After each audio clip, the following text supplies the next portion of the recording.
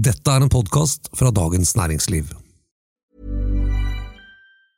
I'm Sandra, and I'm just the professional your small business was looking for. But you didn't hire me because you didn't use LinkedIn Jobs. LinkedIn has professionals you can't find anywhere else, including those who aren't actively looking for a new job, but might be open to the perfect role, like me. In a given month, over 70% of LinkedIn users don't visit other leading job sites. So if you're not looking on LinkedIn, you'll miss out on great candidates like Sandra.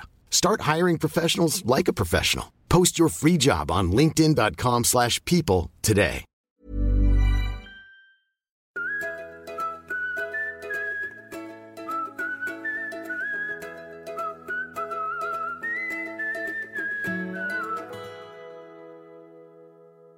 Det liksom skravleklassen fra Oslo som flytter fra sofaen utenfor Dagsnytt 18 på Marienlyst og ned hit og her og har sommerleir i en uke. Og så det en sånn mix av 2/3 skravleklasse, 1/3 pensjonistuniversitet for Arendal og omegn. Nei, det det ikke. Altså, flesteparten av de som besøker arrangementene jo folk herfra. Det helt vanlige samfunnsengasjerte mennesker. Altså, bare se på ungdomspartilederdebatten i går. Vi hadde i Kulturhuset. Det var 700-800 mennesker. Det har aldri vært så mye mennesker. De som satt i den salen var politisk interessert ungdom, og voksne som var interessert i ungdom. Det var ikke en eneste lobbyist der som var interessert i. De var satt der i 1,5 til 2 timer og hørt på ungdomsdebatten. Det jo helt fabelaktig. Men det jo det som dansegulvet, ikke sant? At vi har disse mange fasettene av demokrati. Men det veldig viktig for oss, for at altså demokratiet består av partier og frivillighet, men det består også av altså lobbyister har jo også en naturlig plass i demokratiet, så de hjertelig velkommen. Men de dominerer jo ikke bildet i det hele tatt her i Arendal, heldigvis. Det laget en undersøkelse om Arendalsuka ved Høgskolen i Kristiania, spørreundersøkelse fra Arendalsuka i fjor. Resultatet presentert en artikkel i Klassekampen i dag, der konklusjonen fra Kjetil Raknes og hans kollega at Arendalsuka gjenskaper forskjellene i Lobby-Norge, at de som har mye penger, LO, NHO, de store organisasjonene som kan lage store arrangementer, har lettest for å nå frem til de politikerne som kommer hit. Det tror jeg riktig. Ja. Men det bare en liten del av Arendalsuka. Altså, de fleste som her jo ikke her for å snakke med politikere. Han har konsentrert den undersøkelsen om Arendalsuka som lobbyarena. Og det selvfølgelig en viktig bit for mange. Men nesten alle som her jo ikke her for å snakke med Erna Solberg eller snakke med en politiker. De jo her fordi at de skal presentere organisasjonen sin eller en sak eller et eller annet. Og kanskje få et oppslag i media. Men det betyr at Raknes' undersøkelse interessant på mange måter, men det gir bare et lite utsnitt av det Arendalsuka faktisk Og det har jeg sagt til Raknes, og det han faktisk helt enig i. Men jeg synes en annen interessant funn i den undersøkelsen jo at i fjor så ble spurt folk som var her, og 96% av de som var i Arendalsuka i 2017 sa at de ville komme tilbake i år. 96%. Det altså nesten alle som var her i fjor. Og det betyr jo at dette dansegulvet appellerer til mange. Ikke sant? Det appellerer til langt flere enn bare lobbyistene, for å si det sånn. Som faktisk en forsvinnende liten del av Arendalsuka. Jeg traff ikke en eneste lobbyist i går. Jeg var rundt her i hele går. Jeg traff ikke en eneste lobbyist i går. Med 1100 arrangementer, hvor stort kan egentlig dette her bli? Hvor mye det plass til? Jeg har trodd i mange år at vi hadde nådd det taket. Men hvis dere ser endringer i bybildet bare fra i fjor, så jo det nå kom for statsråd Lemkull. Universitetet i Bergen kom med den båten. Det jo ikke en liten båt. Men den gir jo plutselig masse kahyttplass til masse nye som ikke var der før. Masse nye møtelokaler. Jeg sikker på at halvparten av møtelokalene vi nå har på kjøl og ikke på land. For alle disse store båtene tilbyr jo masse kapasitet for nye møtesteder. Og jeg har jo trodd at byens naturlige begrensning lå i at det var ikke flere restauranter, og det var ikke flere møterom, og det var ikke flere hotellrom, og det var ikke flere ting som var på en måte tilgjengelig. Men så ser vi at dynamikken og markedet fungerer jo veldig. Og neste år så kan det godt være hvis det kommer hvis Color Line legger en båt ut i Pollen her, ikke sant? Så har vi plutselig, da har vi et uendelig mulighet, da har vi 500-600 nye hotellrom, og da har vi, så hvis noen tenker at de skal få hit et cruiseskip eller en hurtigrute eller hva som helst, så det ikke begrensninger på det. Da ligger jo alle møtene der, og da ligger alle folka der. Og så går de til byen og drikker øl om kvelden, og gjerne for meg. Ser du noen trender her i hvordan arrangementene endrer seg, eller det som skjer her endrer seg? Det enorm profesjonalisering av arrangementene. Det ser vi veldig godt. I starten så var det jo litt sånn hopp og sprett. Nå både moderatorene veldig mye mer profesjonelle. Det serveres mat, kaffe nesten på alle møter. Alt mye mer profesjonelt. Alle ledd i organisasjonskjeden på en måte har skjønt mye. I starten fikk vi mye kritikk, eller ikke vi da, men vi fikk høre mye kritikk, fordi at restauranten hadde lagt møtene butt i butt, og så hadde moderatoren var ikke flink til å avslutte møtet tids nok, så de gikk ut i neste møte, ikke sant? Og så skulle de ha litt tid til rigging, og så ble det bare tull. Alt dette er helt slutt på nå. Nå er alt blitt veldig profesjonalisert, at de er veldig flinke til å skjønne at de må avslutte 10 minutter før for at neste mann skal inn og servere skaffe. Og det, ja. Så det synes jeg er en helt påfallende trekk. At alt har blitt, og hvis man ser på gatebildet, på Stansen og alle de, så er det blitt veldig ryddig, ordentlig og skikkelig. Og veldig mye mer matservering snakket om der. Så. Hvis du går rundt Pollen nå etterpå, så er det matservering, gratis frokost på 8 eller 9 plasser. Så forskjellige organisasjoner, og så kan du spise frokost her i tillegg, eller sikkert på andre steder også. Og man trenger altså ikke stå i kø på Langbrygga for å få seg lunsj. Det er bare å gå i UA-telt, eller LO-telt, eller NO-telt, eller hvor som helst. Så jeg har de wraps og lunsj og full pakke. LO bruker jo mange 100 000 på lunsj i bankgården bak Kulturhuset. De har hyret Sørlandets beste kokk. Og han står der og lager hamburgere, wraps, taco, you name it. Så det er jo bare tull å stå i kø på Langbrygga. Gå til og spis der. Den store, kanskje det arrangementet i dag som vil få størst interesse ved siden av partilederdebatten selvfølgelig, er jo denne pressekonferansen til en avgått statsråd. Det er riktig. Vet om det er noen som viser den på storskjerm her? Er det rydda i Kulturhuset, eller? Nei, altså jeg har vært opptatt om den var i Mandal eller Oslo. Jeg har egentlig ikke tenkt at den burde vært her. Men den burde vært her. Den burde vært i Mandal, det har du helt rett i. Men du, Per Sandberg måtte jo gå, bare avslutte med det til deg. Han måtte jo gå på veldig brått. Ja. Det var liksom sommerferie, og så skulle tilbake på jobb, og så der skulle han gå av. Du har opplevd å gå av brått som statsråd. Ja. Hvordan er det? Nei, det er brått og brått. Jeg visste at jeg skulle gå av ganske mye lenger enn tid enn det du visste. For å si sånn.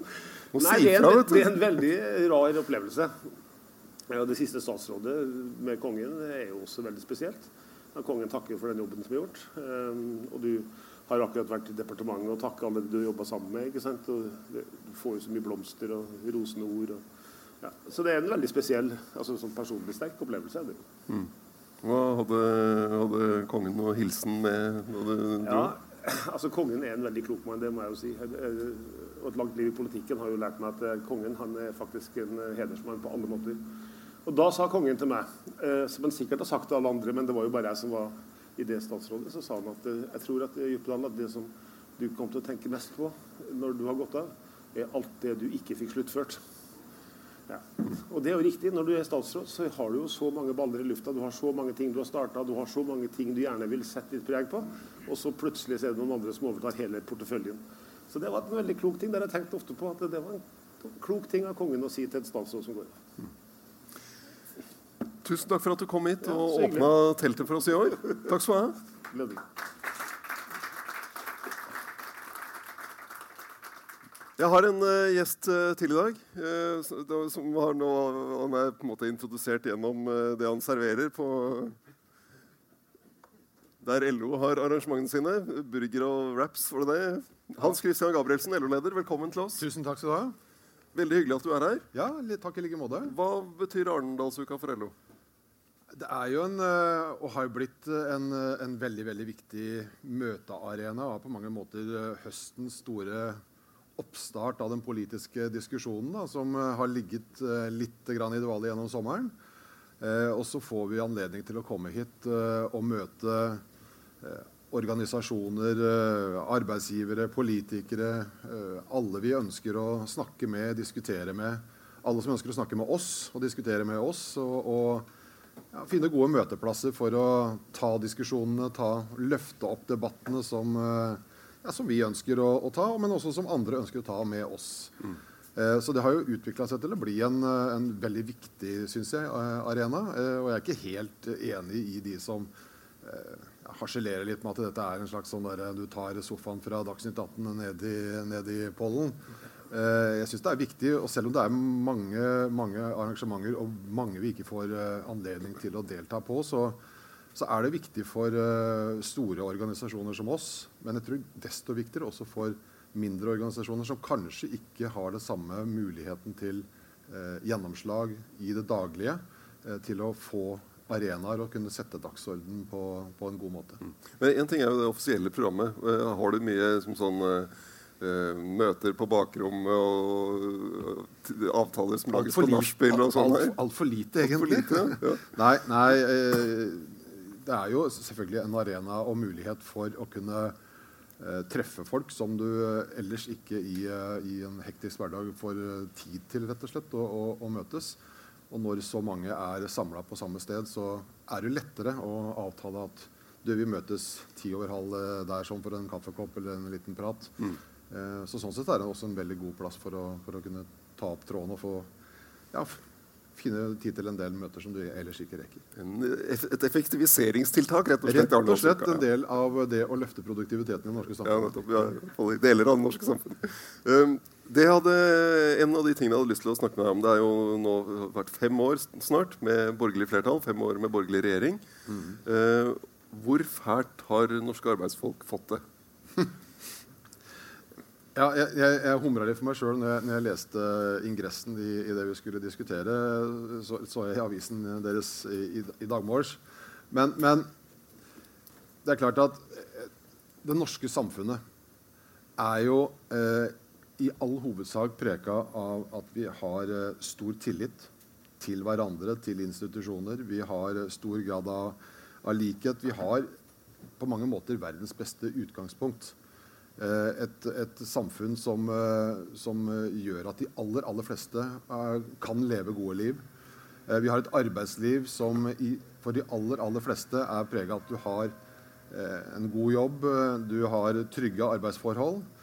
Så det skal egentlig ganske mye til for å sørge for at alt dette her går i dass på 5 år. Vi trenger mer tid, det det du sier. Poenget mitt jo at det vi har sett og ser, det et skifte, en dreining av kurs, som fjerner oss bort fra en del av de tingene som jeg løfter fram her, og som vi advarte mot i 2013, i 2017, men også i hele denne 5-årsperioden. Og det handler rett og slett om at vi ønsker å hegne om disse viktige elementene som ikke bare vi, men som det jeg kan kalle ikke akkurat sosialdemokratiske tenketanker som OECD, IMF og så videre, som peker til å se på hva det som gjør at et land som Norge, de nordiske landene, lykkes. Når disse tingene utfordres, som de har blitt gjort gjennom denne perioden, med mer midlertidighet, mer innleie, bemanningsbransjer, det at vi får en sånn type dreining, det bidrar også til at de som har den type ansettelsesforhold, de vet vi at de de samme som får mindre kompetanseforfyll. Det de samme som har de mest utrygge forholdene, de som drar med seg disse tingene også inn i alderdommen i forhold til at de har andre pensjonsordninger. Og på den måten så svekkes det limet, altså den der limet i samfunnet vårt. Og det et element av det vi mener som trekker samfunnet i feil retning. Men som sagt, du klarer ikke bare på 5 år og pælme alle de gode tingene vi har jobbet fram i fellesskap til nå. Men jeg mener det grunnlag fortsatt for å hevde det vi har påstått hele tiden, at vi nå går i feil retning, og det jeg bekymret for. Men det jeg lurer på jo om du har noen tanker om hvorvidt dere har tegnet et for mørkt bilde av hva en borgerlig regjering ville gjøre med landet. Og jeg har et konkret eksempel. I valgkampen i fjor så var din nestleder Peggy Felsvik ute i Klassekampen sammen med Arbeiderpartiets Marianne Martinsen og snakket om pensjonsreformen og ny offentlig tjenestepensjon. Og da sa Felsvik at det ingen tvil om at det blir lettere å komme til enighet med en Arbeiderparti-regjering enn med dagens blå-blå. Og hvor står vi i dag? Det ble enighet om ny offentlig tjenestepensjonsordning denne våren, som ble enstemmig, eller som ble godkjent i uravstemning. Det var kanskje ikke så var det en overdrivelse fra Felsvik i fjor å si at det ville vært lettere med Arbeiderpartiet. Arbeiderpartiet fikk det jo ikke til da Jens Stoltenberg var statsminister. Men denne regjeringen har jo heller ikke fått det til før nå. Altså de prøvde, mislykkes, la det vekk, og så prøvde man igjen. Og jeg vil si at ja, det 3 parter som skal bli enige her. Men det klart det har noe med hele inngangen til og hele tenkningen rundt det å gjøre. For det klart at det vi har opplevd og opplever, det jo når man snakker om pensjonsreformen, så det veldig mange som tar utgangspunkt i at jo, men vi kan jo ikke gjøre det av hensyn til pensjonsreformen. For eksempel dette med å ivareta sliterne. Sliterne, som jo en separat diskusjon egentlig, hvem nå det? Men altså, de finnes. Det å hensynta dem og sørge for at vi har innretninger i det offentlige pensjonssystemet, men også i privat pensjonssystem, som vi gjorde i tariffoppgjøret i år, det viktig for legitimiteten i pensjonsreformen. For det klart at hvis det store grupper arbeidstakere som opplever at det en pensjonsreform som blir mer og mer innrettet på de av oss som kan stå lenge i arbeidslivet for å kompensere for levealdersjustering, så det klart at da svekker du også legitimiteten hvis disse ikke kan det, og samtidig skal altså straffes økonomisk for å måtte gå av tidlig. Og det var nok kanskje, selv om jeg ikke skal røpe fra forhandlinger og så videre, men det klart at den type forståelse mye vanskeligere med den regjeringen vi har nå enn en rødgrønn regjering ville vært. Men du snakket om arbeidsliv og midlertidighet og sånne ting. Men ledighetstallene viser at nå de går ned. Ja, det bra. Ja, 2,8% i juli i fjor, 2,5% i år, Nav-tallene. Hvor ille det i norsk arbeidsliv da, når du har så lav ledighet? Nei, det noe med hvordan du møter ledigheten. Altså, husk på oljekrisa, ledighetskrisa som traff oss. Vi har lagt skylda på mye for regjeringen. Oljekrisa har vi ikke gitt skylda til Erna Solberg for. Det fortjener de ikke. Det skyldes helt andre ting. Men det måten du møter det på, som jeg mener, og den kritikken mener jeg fortsatt står seg.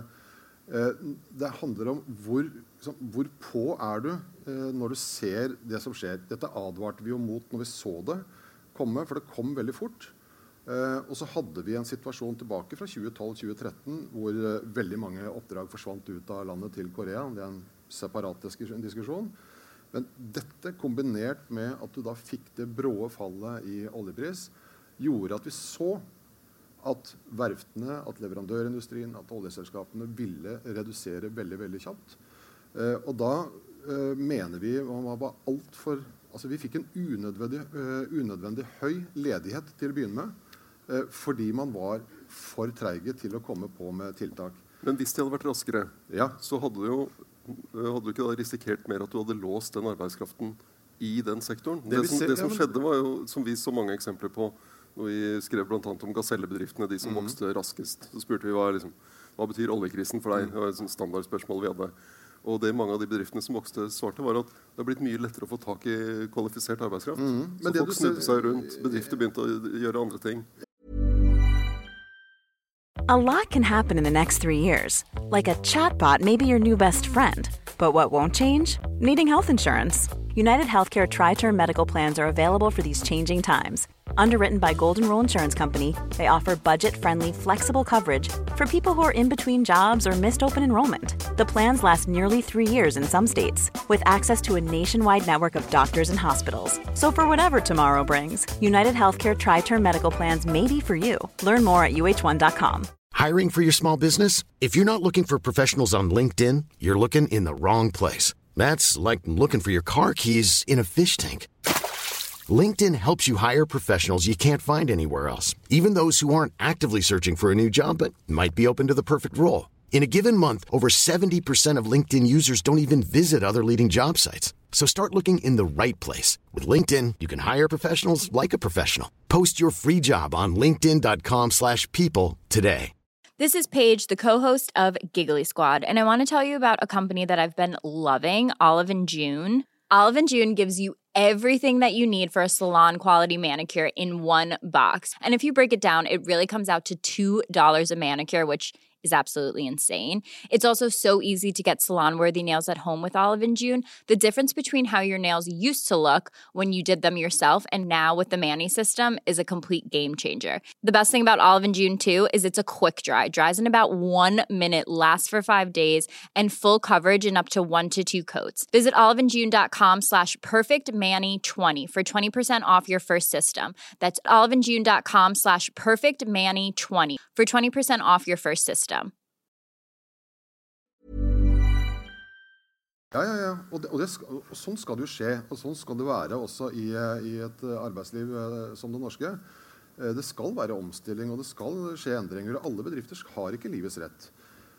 Men det vi ser nå, ikke sant, det at nå begynner det å bli manko på, nå det manko på arbeidskraft i den sektoren. Fordi altså, vi visste, oljeselskapene visste, leverandørindustrien visste at det ville være behov for arbeidskraft fremover. Men når man da liksom adresserte dette på den måten man gjorde, så skremmer jo det hvite ut av øya på ungdommen som skal søke seg inn i yrkeslivet fremover. Og det jo ikke til å undres over at mange av de da har valgt andre karriereveier, selv om det kommer til å være behov for dem. Og det synes jeg var bekymringsfullt. Det andre var at jeg hører ofte fra regjeringshold og fra andre at jo, men dere advarte jo mot at vi kom til å være flomme over av midlertidige ansatte etter at de svekket arbeidsmiljøloven i 2015. Det har jo ikke skjedd. Så var det nok et sånt skremmeskudd da fra LO? Nei. For det første så har du jo gjennom denne perioden, selv om nå ledigheten på vei ned, det veldig bra, så har det jo i alt for liten grad blitt skapt nye jobber. Og når du ikke skaper jobber, vel, så skaper du heller ikke midlertidige jobber. Det det ene. Så det egentlig 3 årsaker til det. Det andre at i kommune- og fylkestingsvalget i 2015 så var det altså så mange kommuner som valgte å gå ut og si at vi kommer til å forholde oss til dagens arbeidsmiljølov. Det nummer 2. Nummer 3, som kanskje den mest bekymringsfulle årsaken, skyldes at midlertidige ansettelser har blitt erstattet av innleie og bemanningsbyråer. Og det var jo også noe av årsaken til at den store kampen som stod tidligere i år knyttet til bemanningsselskapene i Stortinget var så viktig for seriøsiteten i blant annet bygge- og anleggsbransjen. Og der må jeg si at jeg veldig glad for at vi klarte å få et stortingsflertall som så de utfordringene som nå var i ferd med å overta store deler av norsk arbeidsliv. Men ser du, det jo et forbud som kommer veldig brått på mange bedrifter. Man har ikke utredet konsekvensen av det, hva det betyr for en del små og mellomstore bedrifter at det plutselig blir et sånt forbud mot innleie. Ser du noen som helst problem med det? Altså, det helt nødvendig å regulere det mer, for det bare helt ferdig med å skli helt ut. Og men det at Stortinget bare kommer inn sånn smekk med det kommer jo ikke bare inn sånn og smukk.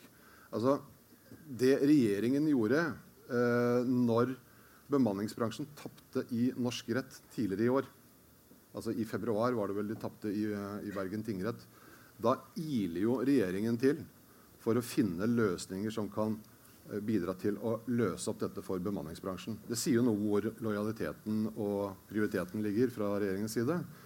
Men det at det nødvendig å regulere denne bransjen, vi kommer alltid til å ha behov for vikarer. Ikke sant? Det vi enige om det på sykdom eller svangerskapsvikarer, eller det behov for å ha inn, for å ta unna topper og så videre. Det jo ikke det dette handler om. Det når det normale blir innleie, nulltimerskontrakter, når det blir normalt i deler av arbeidslivet, da vi tilbake til det utgangsspørsmålet ditt. Hvor jævlig har det egentlig blitt i norsk arbeidsliv? Vel, dette et arbeidsliv som har utviklet seg veldig i feil retning de siste 5 årene. Jeg hadde et tema til under denne vignetten. Hvor fælt det blitt? Og det Jeg synes å starte sånn på en tirsdag morgen. Ja. Noe jeg vet du veldig opptatt av, og LO opptatt av, yrkesfagene. Ja. Der det ny rekord i lærlingplasser i 2017. Det flere som fullfører og tar fagbrev. Økning på 19% fra 2012 til 2017. Regjeringen har skjerpet krav ved offentlig anbud om at det skal være bedrifter som tar inn lærlinger. Ja. De har økt tilskuddet til lærlinger med 21 000 per kontrakt.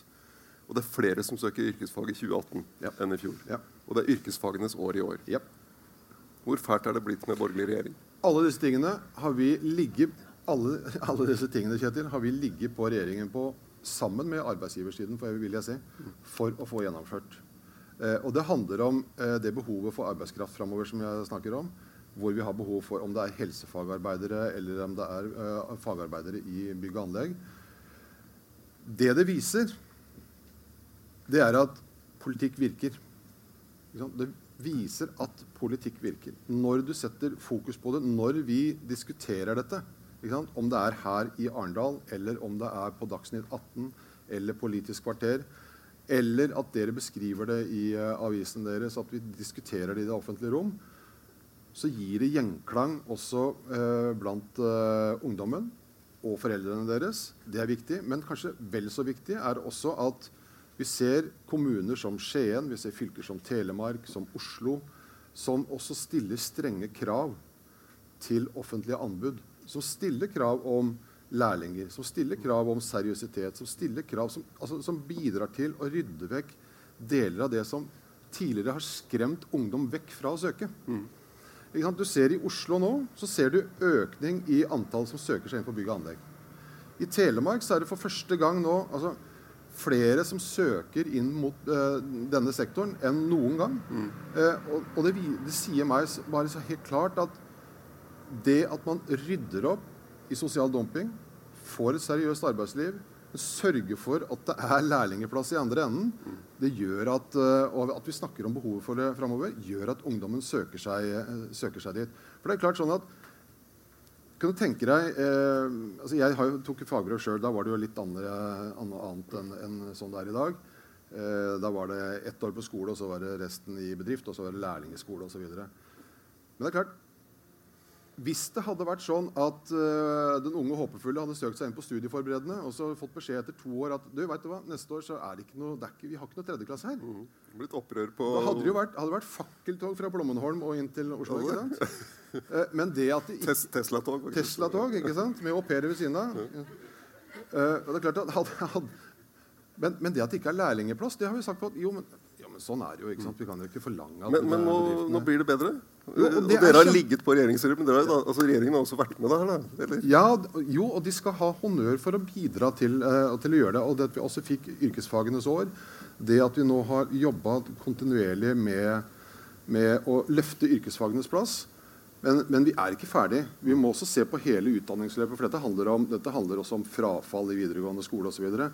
Lærlingeplass må det være der. Så vi må sørge for at de som starter et yrkesfaglig løp kan få sluttført utdanningen sin.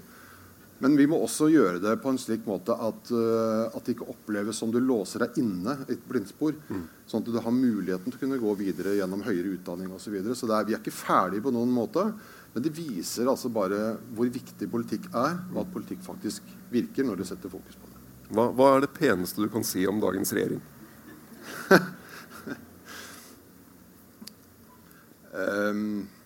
Dette må jeg virkelig tenke meg om. Du kan få ha det litt i bakhodet. Ja. Så spør jeg deg om en bok som er kommet til Raknes og Bård Vegar Solhjell har skrevet om lobbyisme. Ja. Og der kommer de med noen spark til LO. Mener at dere er for innadvendte. Har jo litt med dette forhold til Arbeiderpartiet å gjøre. Men et eksempel som ble trukket frem her var NHO av den årskonferansen. Ikke sant? Veldig utadvendt, fyller Oslo Spektrum, setter dagsorden flere dager rundt, egentlig. Mens dere drar opp på Gol og har kartellkonferanse og lukker dere inne i badstua. Har Bård Vegar vært med der? Dette er bare ting vi har lest om i bøker. Ja, ikke sant? Ja. Er dere for innadvendt? Det er alltid nyttig å få litt sånne eksterne blikk på og synspunkter og råd. Men jeg vil bare starte med å si at vi er jo en medlemsorganisasjon, først og fremst. Vi er jo til for medlemmene, de 930 000 medlemmene vi har. Så er det en sånn knapt 1 million medlemmer som vi har et ansvar for, som vi skal løse mest mulig for hver eneste dag. Og det er de som er våre oppdragsgivere. Det betyr jo nødvendigvis at du er nødt til å lytte til hva er det medlemmene er opptatt av. Det betyr nødvendigvis at du er nødt til å kommunisere til medlemmene hva vi jobber med, hvordan vi jobber, hva vi lykkes med.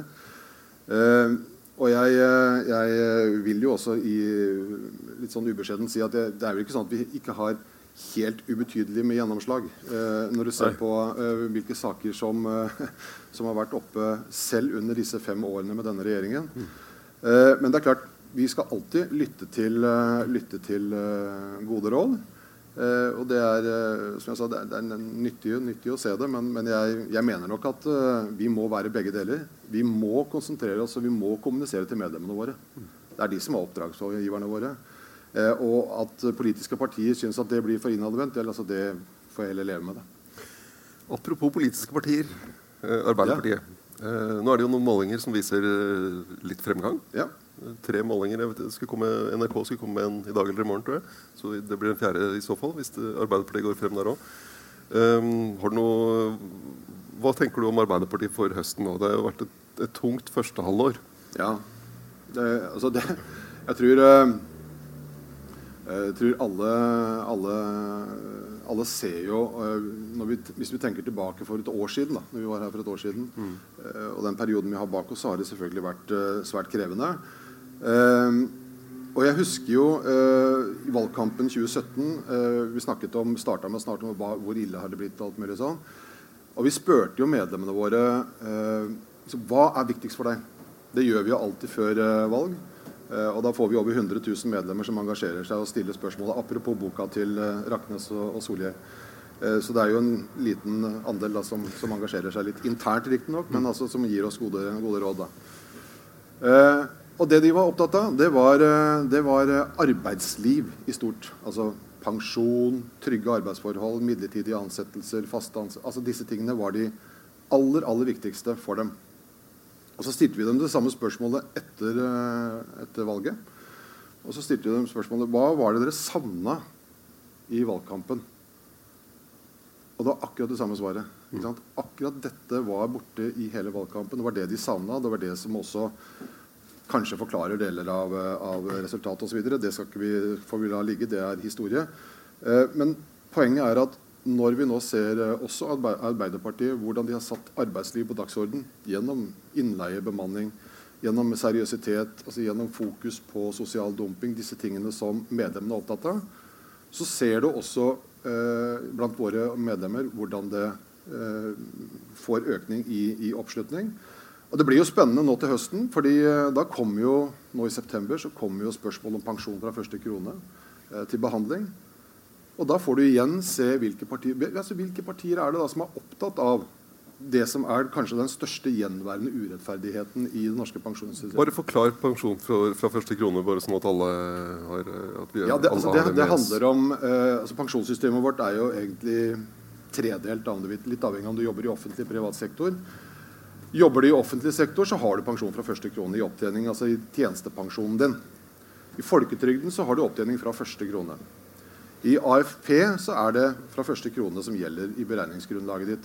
Det eneste stedet hvor du får fratrukket 94 000 kroner av pensjonsopptjeningsgrunnlaget ditt, det er i privat tjenestepensjon. Og vi vet jo at de som rammes av dette, det er jo den gruppa jeg snakket om, altså med løs tilknytning til arbeidslivet, som jobber deltid, veldig ofte kvinner, som da kanskje tjener, la oss si man tjener opp mot 300 000 da. Og det betyr at en tredjedel av pensjonsgrunnlaget ditt får du altså ikke beregnet pensjon for. Tjenestepensjon. Tjenestepensjon, ikke sant? Og det betyr at fremover så bare forsterker vi den urettferdigheten der sånn, og den sosiale forskjellen egentlig. Og jeg har også sagt det på den måten at skal du ha legitimitet rundt pensjonsreformen, så må jo også det være oppslutning blant de store gruppene. Og hvis dette får lov til å bare sementeres og forsterke seg, vel, så er det også en utfordring for bærekraften i hele pensjonssystemet. Derfor er også det så viktig. Men først og fremst så handler det rett og slett om rettferdighet. Jeg synes det er blodig urettferdig at så mange, opp mot 1 million arbeidstagere, faktisk ikke skal få opptjening fra første krone. Vi må ha litt mer om Arbeiderpartiet, og så skal du få lov til å si noe pent om regjeringen helt til slutt. Hvis du fortsatt har det i bakhodet. Og det var en sak i VG i sommer om Arbeiderpartiets landsmøte neste år, og valg av ny leder, eller ja, skal det bli 2 nestledere eller ikke. Og LO-lederen har jo ofte vært leder av valgkomiteen på Arbeiderpartiets landsmøter, og der stod det at dette vil du kanskje ikke være neste år. Nå får du anledning til å fortelle alt om dette, om de vurderingene du gjør rundt det. Ja, ikke sant? Du, vet du hva? I den grad det spørsmålet kommer, så skal jeg svare de som eventuelt stiller meg det spørsmålet. Så får, jeg har stilt deg det spørsmålet nå. Det er det... Ok, injurierende kraft her, liksom. Det er det landsstyret som får ta stilling til, så den diskusjonen får vi ta når den kommer. Men bør det være 2 nestledere? Nei, det får landsstyret og landsmøtet ta stilling til når det kommer det seg ikke ha noen mening om nå. Ok, nå skal du få lov til å si det peneste du kan si om regjeringen. Vær så god. Nei, jeg synes det peneste jeg vet, nå skal jeg vakte meg vel for å finne sånne superlativer om noen regjering egentlig, men jeg synes det er bra at vi i fellesskap nå også har fokus på store samfunnsmessige utfordringer, for eksempel knyttet til kompetanse. Jeg er glad for at vi har statsråder som er lyttende til det, og som ønsker å bidra til at vi skal få et godt samfunn. Men, noen du vil trekke frem der? Nei, jeg skal ikke trekke frem noe. Det skjer jo så hyppige skifter. Så det kan jo fort være at dette blir veldig uaktuelt. Ja, ikke sant? Yep. Ja, men nei, altså, vi har, for å være litt seriøs et øyeblikk her, sånn, altså, vi har jo et godt forhold til enhver sittende regjering, og forsøker jo å bidra til at norske arbeidsfolk får den beste politikken uavhengig av hvilken regjering som sitter. Det er vår oppgave. Vi er ingen lobbyorganisasjon. Vi er en medlemsorganisasjon og prøver hele tiden å bidra til at norske arbeidsfolk skal ha en så bra hverdag som mulig, uavhengig av hvem politisk farve som styrer. Det er vår oppgave. Og så er det sånn at det er lettere å gjøre det når det sitter en annen regjering enn med denne, men jeg er glad for at de lytter av og til. Tusen takk for at du kom til oss. Takk skal du ha. Og takk.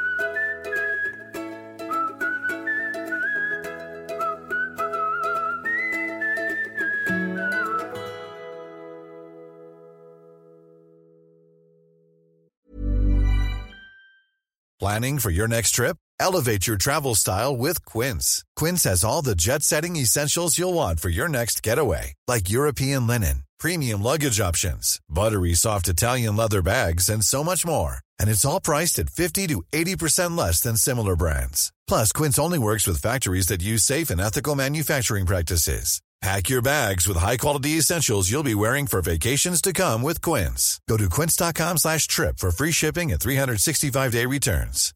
This is the story of the one.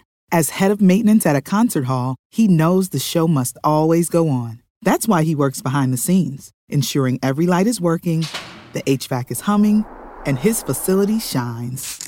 With Grainger's supplies and solutions for every challenge he faces, plus 24/7 customer support, his venue never misses a beat. Call quickgrainger.com or just stop by. Grainger, for the ones who get it done.